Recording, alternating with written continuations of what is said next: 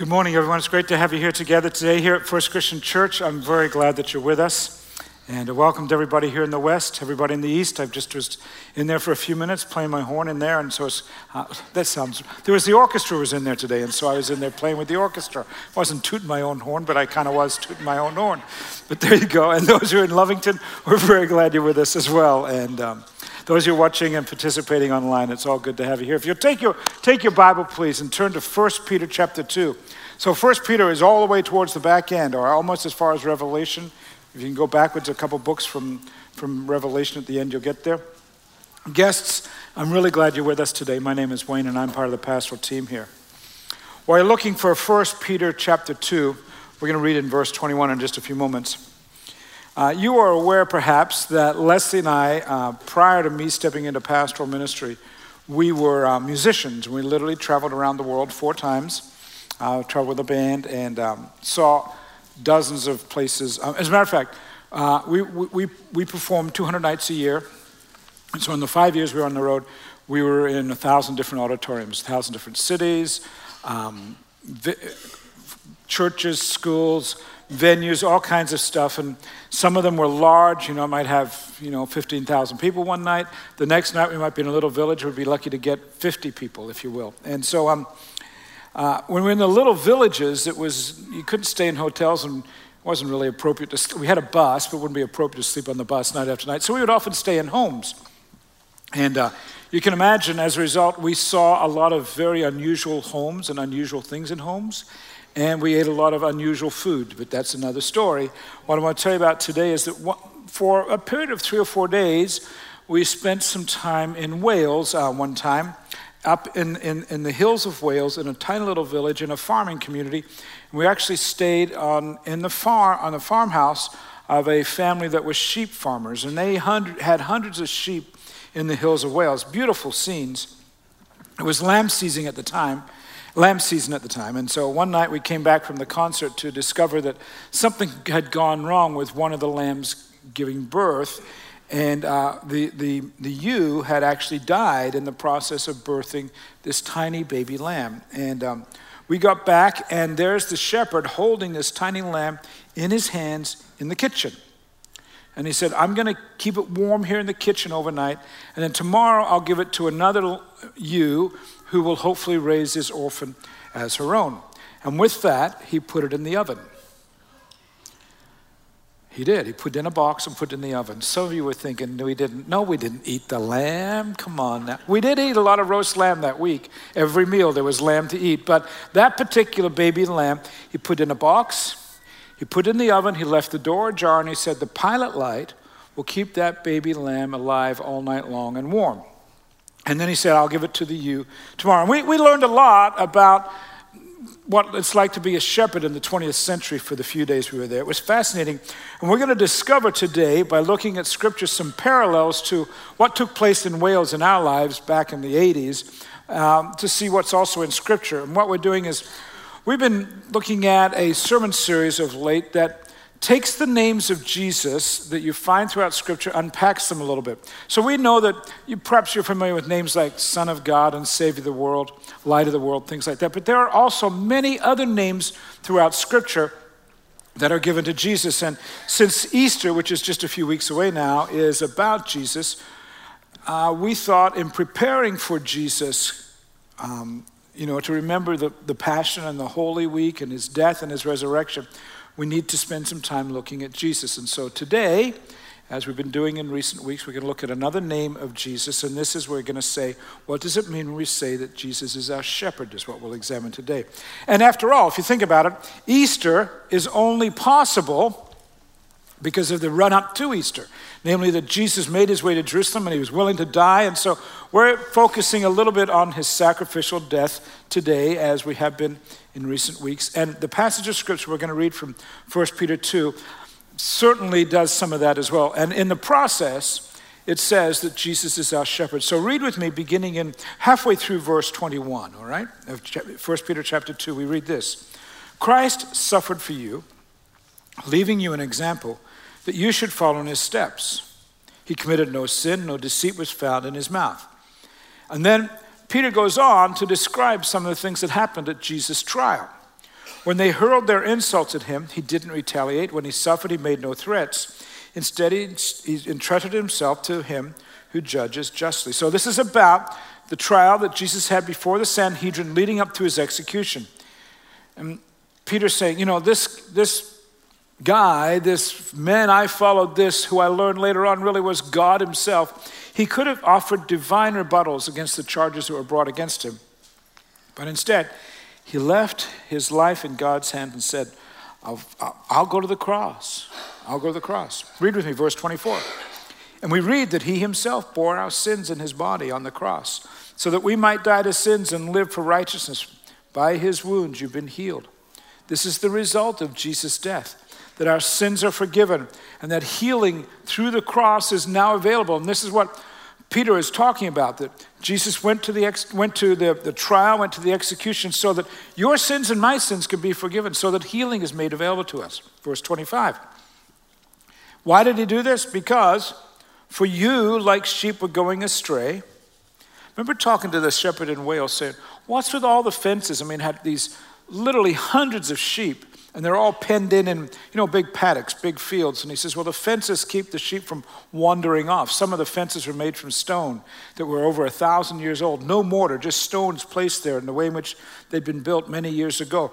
And he says, it's the nature of sheep to wander away. For you, like sheep, were going astray.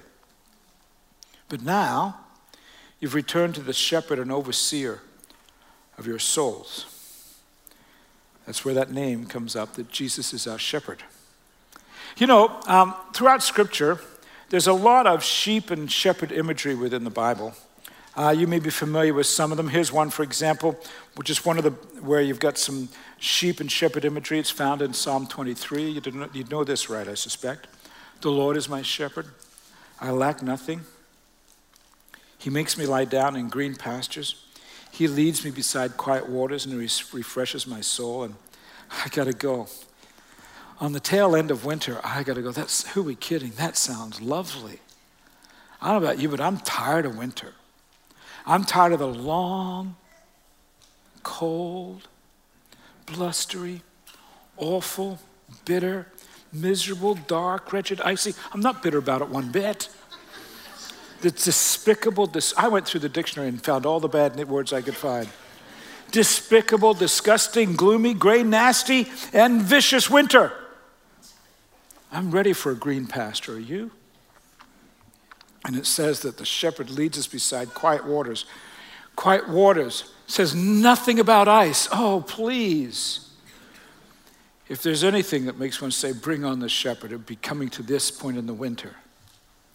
But beyond pining for warmer weather, let's see if I can be more helpful for you today about the use of shepherd's imagery within Scripture. And so I want to answer this question for you if I can, and that is, why is shepherd a name that is ascribed to Jesus throughout the Bible?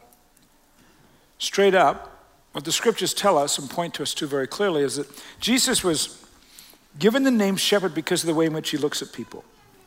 He literally examines his worldview, if you will. There's a great story in Matthew chapter 9. It says, towards the beginning of Jesus' ministry, and Matthew, who is hanging out with Jesus and one of Jesus' disciples, notices and realizes there's a general pattern to Jesus' ministry. And he says this, that Jesus went through all the towns and villages. He's going from place to place. He's teaching in their synagogues, proclaiming the good news of the kingdom. And along the way, as he's doing that, he heals every disease and sickness. And then we get this understanding of how Jesus views people. He says when Jesus saw the crowds, what did he do? He had compassion on them because they were harassed and helpless, like sheep without a shepherd. So you have Jesus going from town to town, meeting people, and as a shepherd, he's assessing their needs. It's like that shepherd that we met in Wales so many years ago that held that little lamb in his hand. He knew exactly how to care for that newborn lamb in ways that I wouldn't have thought, put it in a cardboard box and put it in the oven. I wouldn't have thought of that, put it in the oven. But Jesus looks around and he has compassion on people because they're harassed and helpless like sheep without a shepherd. There's an interesting way in which this shepherd business of Jesus is pointed out in this passage of Scripture. Did you notice that Jesus had compassion on the crowds? It's one of my favorite passages of Scripture because of what that compassion really means. If you go back and look at the Greek, the original Greek there, the word is splunknon. He had splunknon on the crowds. And it literally means this, an inward affection, and I'll just say it this way. It means your lower intestines are moving. See, the ancient Hebrew world, they believed that emotions like love and tenderness and compassion, we would say it's in our heart, that we know really it's in our brain, right? In many ways, or that it's manufactured in the brain. But the ancient Hebrew world says no, that those emotions come from deep down in your bowels. It's very weird, right? We want to go except if you know science these days, there are all sorts of neurons down there that when we feel love, it puts dopamine to our brain. And so we have that Jesus is saying, he's looking around and he is, can we put it this way? I have this, I feel it in my gut. Do you know what that feels like? Just something deep down. And so when Jesus looks out at the crowds and he sees them as individuals who are harassed and helpless, he sees that they need this compassion of Jesus Christ. It's all based on his compassion for us. Jesus wants the best for the people that are in front of him. He wants the best for you. And he wants it, if you will, from way down deep. And so with that in mind then, there are some implications. When we say that Jesus is our shepherd, there are some implications I want to unpack with you today for both the church and for individuals. And if I may, I'd like to start with the church. So we have, in the passage we read in 1 Peter chapter 2, we have that Jesus is called the shepherd. Later on, in 1 Peter 5, Peter goes on a little bit further and says, not only is he the shepherd, but he's actually the great shepherd. And the Greek there would say the arch shepherd. Like we have the archangel, so he's the archpoimen, the arch, which is arch, the highest, poimen being shepherd. He's the arch shepherd. And if we were to say the chief shepherd would be a way to put it. And that would imply that if he's the chief shepherd, then there are probably some under shepherds as well. And throughout the Bible, you have spiritual leaders in the Old Testament, church leaders in the New Testament, leaders of the people of Israel and Judah, who are, they're expected to be Jesus under shepherds. In fact, there are places in Scripture where some of these under shepherds get called to account for some really bad behavior. There are some indictments against them for their lack of spiritual integrity, their obvious lack of compassion, their unwillingness to act as trustworthy shepherds. And I want to point out one passage of Scripture for you in this regard in Ezekiel chapter 34, where God actually comes against the spiritual leaders of the nation. He says, "Woe to you, shepherds of Israel, who only take care of yourselves. You've not strengthened the weak. You've not healed the sick or bound up the injured. You've ruled them harshly and brutally, and therefore hear the word of the Lord. I am against the shepherds." This is Ezekiel speaking on God's behalf, saying, you have, as a leader, as a spiritual leader, you have so maligned the people that I am against you. And there's a lesson for people like me right there, for people in my vocation. It's a lesson for pastors. It's a lesson for church staff members, for lay leaders. God has an expectation for people like me, people who take on leadership roles in the church. Jesus, the chief shepherd, expects his under-shepherds to use compassion in ministry, and that has an implication for a congregation. Say in the next few months, you learn that you're going to move from Decatur, and your business or your family is transferring you to California or to Washington, D.C., to Florida, or you got to go live in Nashville, wherever. For whatever reason, you have to transfer, and you say, we're going to find a new church when we get there. And how are we going to do that? What's the test that we can ask of this church to say, is this the kind of church that we should go to? Well, examine the compassion level of that congregation you're reviewing. Does that congregation mirror Jesus' compassion for those who are harassed and helpless? So friends, when you review the work of any church, when you review the work of this church, this congregation, when you review the job performance of a staff member or a lay leader in a church, when you review the job performance of a pastor, when you review the job performance of a lead pastor, you've got to ask, what is the congregation's compassion level? And what is the leader's compassion quotient? I would assess, if we look at our lives here as a congregation, that we're doing all right. But as people of the life of this church, it's a challenge that you constantly have before you, that you are to say, hey, Wayne, we're not meeting the mark. We need to shift gears. We need to take a different approach on this matter. You want to go, okay, Wayne, what does all that mean? How does that work? Well, maybe I could help you think of it this way. In that I came across a story a few weeks ago about historians who are completely surprised and very excited about the discovery of a blue-stained tooth that they discovered in the corpse of a nun from the medieval ages. You ask, a blue-stained tooth? Has everybody excited? Apparently, yes. Here's what it is in the study that was just published recently. They went into a medieval monastery in Dahlem, Germany. That's a city about 35 minutes southwest of Frankfurt, okay? And as they were looking through there, they found the body of this nun, and they've discovered that inside her teeth, she had some flecks of blue that had accumulated over many years. That blue, they learned, was something called lapis lazuli. Now, that's the nun's teeth. We had great debate as to whether or not we should show that to you because it's kind of gruesome, right? But towards that front tooth, you can see a little bit of a blue thing right there. That little blue fleck there, and they found it in other places in her gums and other places in her teeth, is a product of Afghanistan. It's called lapis lazuli. It's a rare and not found in many places, even in the world today, in Afghanistan and some places in South America now. It's a stone that you can grind up, and if you do it right, you can and get it to the right level of wetness, if you will, you can use it as an ink. And so lapis lazuli was an expensive type of ink used in the production of lavishly decorated manuscripts. And so when you see manuscripts like that from the medieval ages that have blue in them, they're made from that lapis lazuli. But blue ink was hard, and very expensive to manufacture. And consequently, they said, if you're going to use the blue ink, you better be fully trained and know what you're doing. Here's the way to think of it.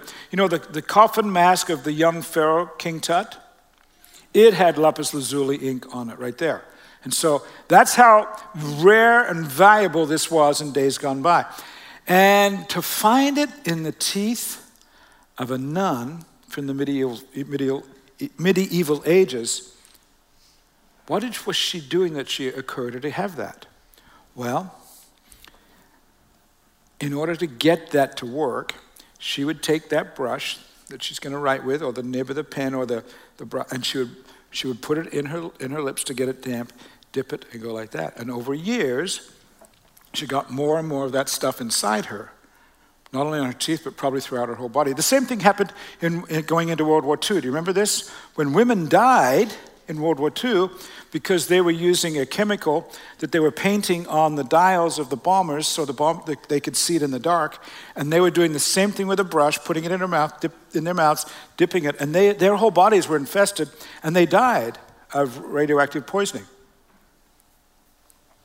What's exciting for the historians on this matter? Well, up until now, they'd assumed that only men were allowed to be scribes of this nature.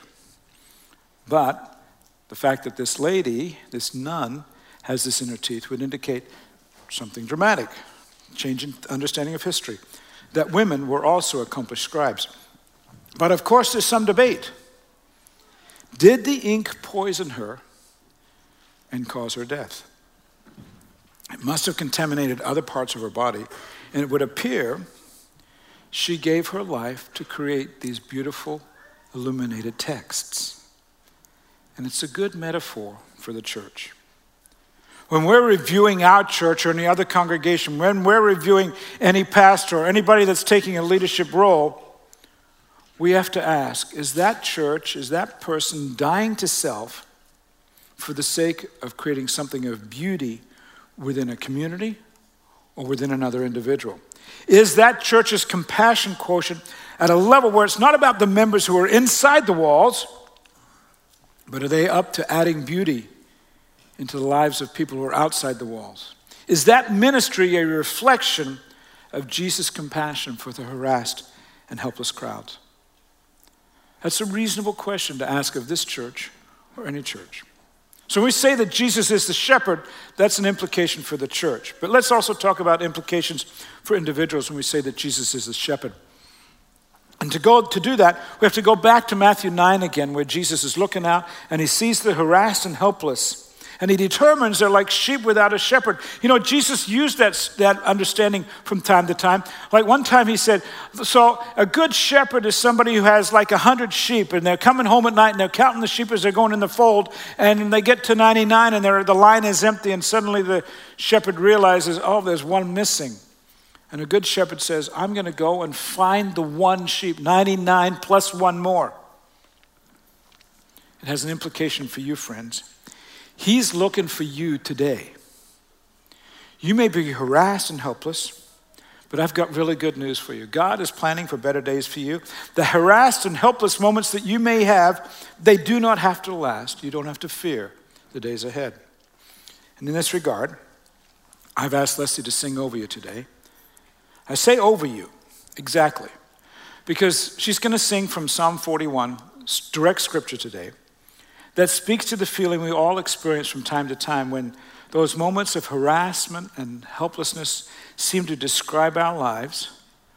May I remind you that there's a great shepherd, the shepherd of your souls, that is very much interested in speaking into your life.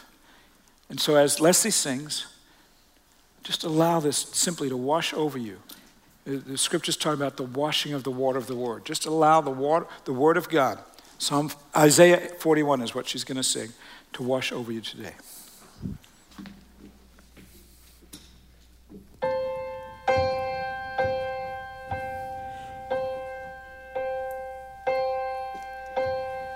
Do not fear, for I am with you.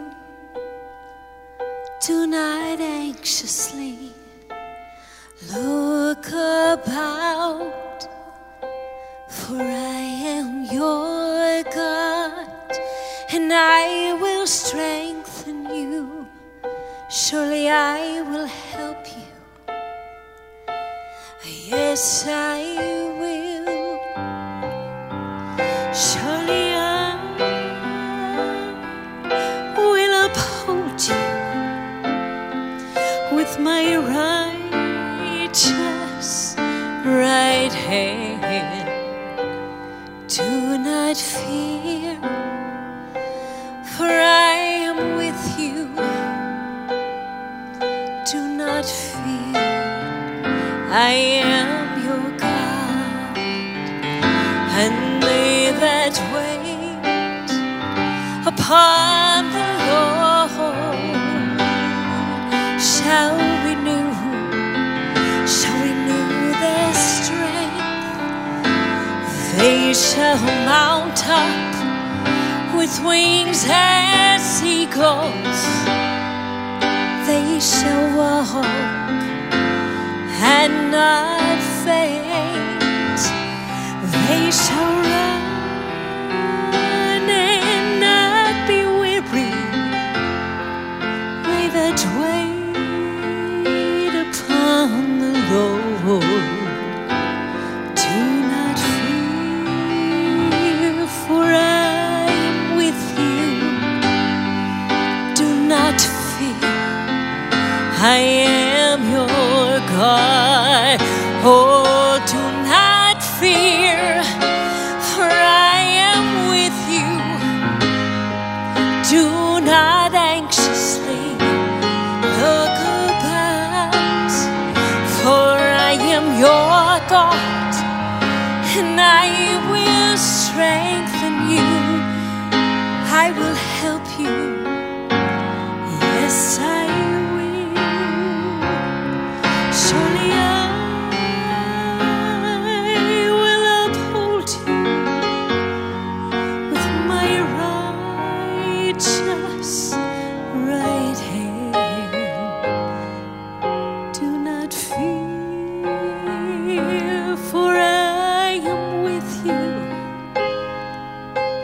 do not fear. I am your God.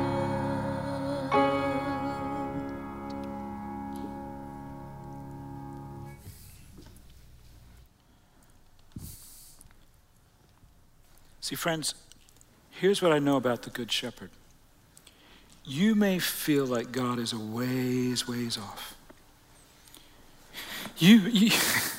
You may sense that not only is he way off, but you've pushed him far away. As a matter of fact, he's called you to better spirituality, but in the past you've shrugged your shoulders, you've turned your back, or you might even done what this lamb did at one point.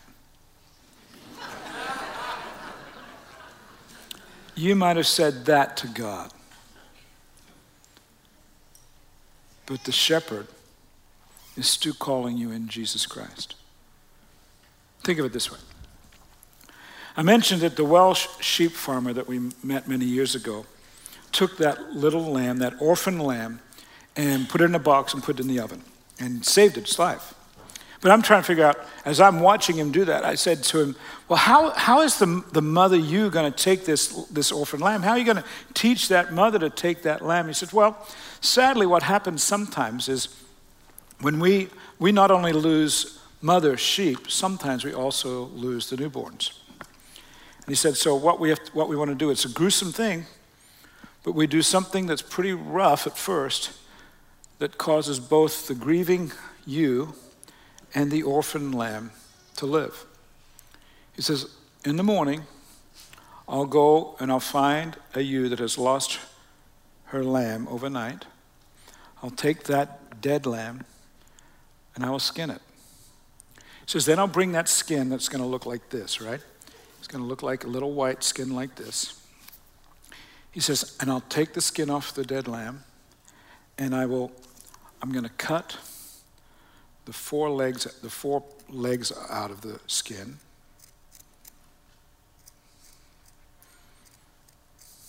This is Leslie's gloves, and she doesn't know I took them. True, she doesn't know I got them. Got them out of the closet this morning. She got to play the piano next winter in the cold. And he says, what we'll do is we'll wrap that skin around the orphan lamb, and I'll give it to the ewe, and she will smell the skin from her baby. And she'll take care of that orphan, and she will let it nurse. And her grief will be assuaged, and the lamb will live. The death of one lamb, managed correctly in the hands of the shepherd, brings life to an orphan. An expert shepherd knows how to care for both the grieving mother and somebody who's helpless. The great shepherd, regardless of your circumstances, is caring for you. You may have denied that in the past. You may have poked your tongue at it in the past. You may have said, I'm not interested. You may have done exactly what it says in Isaiah 53, that all of us like sheep have gone astray, that each of us have turned our own way. You may have done that. But the shepherd is calling you. You may have feelings of harassment and helplessness, but the shepherd of your soul is looking over the crowds and sees you as an individual, calling for the lost one of the 99. This morning, I invite you to answer the call of the shepherd. Come back to the fold. Be in the hands of the expert shepherd. Would you stand together, please, and let's pray.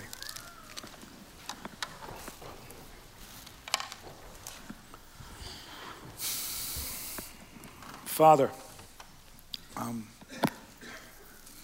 I'm aware that with this many people gathered together in worshiping today, there are going to be some, Lord, who are really feeling really strong and really great, and there are going to be others, Lord, that are feeling a little bit like that orphaned lamb. I guess you could say, Lord, they're feeling like they're harassed and helpless. And Lord, for those who are feeling really good and strong, we thank you. For those, Lord, who are saying, hey, I just need some help, Lord, I ask you would come alongside them right now in the name of Jesus Christ.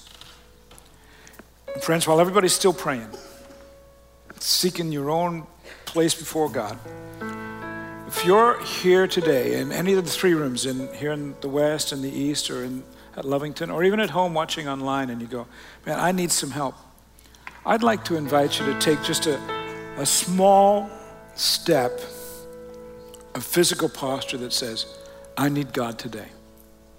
For some, it may be a case that you've not walked with God at all and you've poked your tongue at God in the past. For others, it may be that you've walked with God for a long time, but man, it's just like you need to know the compassion of God again. So if that's you, I'm inviting you to just simply bend your arms at the elbow and put your hands out in front of you and say, God, I need you today. I need you today. Lord, for those who are far from you and are making this move, I pray that you bring them and call them to you.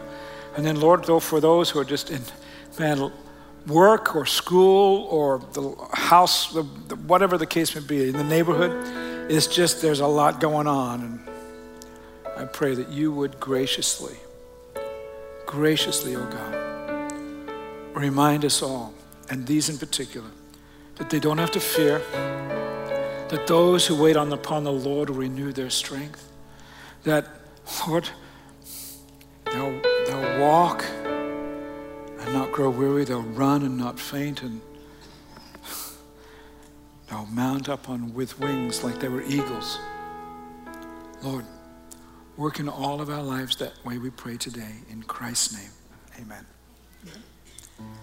Hey friends, if you're in any of the 3 rooms that gather for worship, where we call ourselves First Christian Church today, we're going to step into worship, have the worship teams come and continue to lead us in worship. And in all 3 rooms, there's going to be someone at the front who would be glad to pray with you. Maybe you did this with your hands. You'd like to say, hey, I would really now like somebody to pray personally with me about it. We'd love to meet you here at the front of all 3 rooms, see what God does in your life. You come at this time.